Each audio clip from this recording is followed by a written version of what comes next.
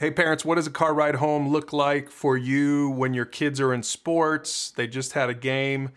You're frustrated. They might be frustrated. Maybe you lost. Tracy, we've been in a situation like this with our kids many times when they were younger. Man, hindsight's 2020. So I'm hopeful that this topic will be helpful to parents that are in the thick of it because we're now done with it. And as I look back on some of the things that I said, conversations, things that just really were unhelpful to our kids in their sporting years, I wish I could do that over.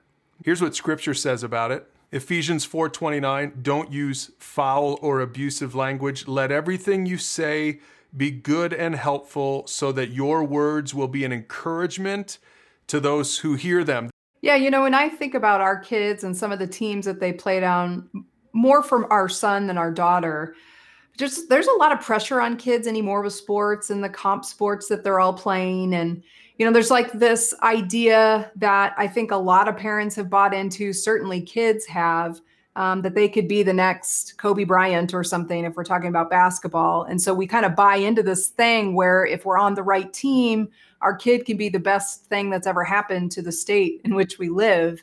And we can kind of lose sight of a lot of things, and it can turn us as parents then into being more critical because we're so desperate for our kids to succeed that we're missing opportunities to just be affirming to them and encouraging to them, which is what they really need from us, because they're going to get plenty of negative stuff from teammates, from coaches. I mean, if you're sitting in the stands in any sport, you hear what parents are saying, what coaches are yelling. Our kids don't need that from us. Yeah, check out this equation. Encouragement plus criticism equals discouragement. Tracy, that seems maybe a little bit harsh. Is that always true? Can't you sometimes criticize?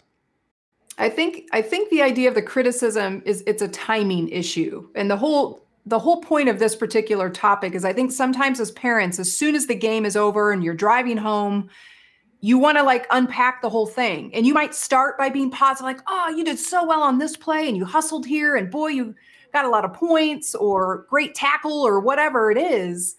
But oh man, you really missed it on this one, or what were you thinking on this play? And so we take a positive and then we add the criticism. And really for our kids, I mean, first of all, they've got their own internal things they're struggling with, especially if it was a loss or if maybe they didn't perform the way they wanted to.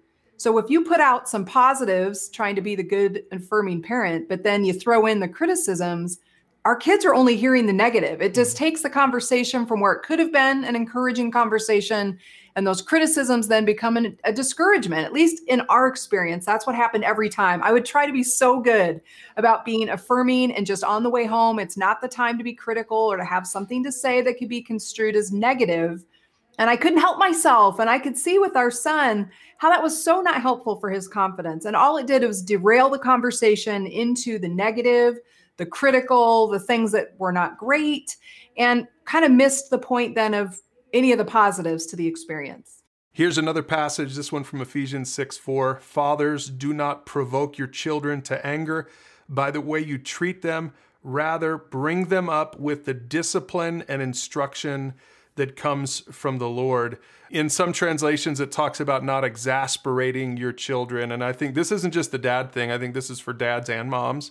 Maybe husbands and wives, you can talk about this at home. Which one of us is more of the critical parent? Tracy, I know for us, surprisingly, it was, well, can I say it? It was probably No, it's fine. It was you. me. Yeah, it was probably Yeah. you a little bit more. My dad was always a real encourager. So that's what I always did. I was a real encourager all the time. And you always were, and plus you're a better athlete. So you were always looking at, you could have done this better, you could have done that better. But read the temperature in the room or in the car on the way home, and you'll realize that maybe your kid's not really processing it. It's, depending on their personality, it's probably not helpful. Yeah. And I think, like I said earlier, the timing issue, it's not like you can't tell your kids like, hey, you need to hustle more, or, you were really kind of pouting when you got a bad call or whatever. Those conversations can happen.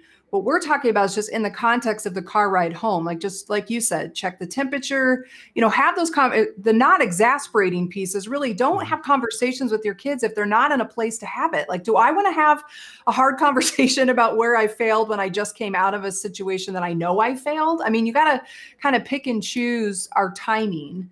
so that we're setting our kids up for success, that we're affirming them and that we're encouraging them rather than just making them feel worse about themselves. One more scripture. This one's from the book of Proverbs. It says there, direct your children onto the right path, and when they are older, they will not leave it. And of course, in this context, Tracy, the path that we're talking about is really knowing what a win really is. Because the truth is, most of our kids, a vast majority of all the kids or parents of kids watching this, those kids aren't going to play into college, certainly not into pro sports. So the more we pile on that this is the way you should go, that if you don't win in sports, then you're not a winner, right? You're a loser. I think that's what we're talking about here. Right. And I think it's putting the emphasis on the things that do matter, that we should look at sports as just another venue that teaches our kids some of those things that we train them towards being healthy adults, that we don't emphasize just winning or what team are you on, and certainly don't be disingenuine. Like we say, like how many times I said, hey, just play for fun. But then now I'm criticizing you for not performing the way I thought you should. So which is it, Mom? Am I supposed to have fun? Is sports not really about the winning or personal achievement, or is it? Because I give mixed messages. So parents, I know you can relate. That's why you're watching this video. Use the discussion questions below to have a conversation amongst yourselves or maybe with a mentoring couple. And just remember this, simply encourage on the car ride home.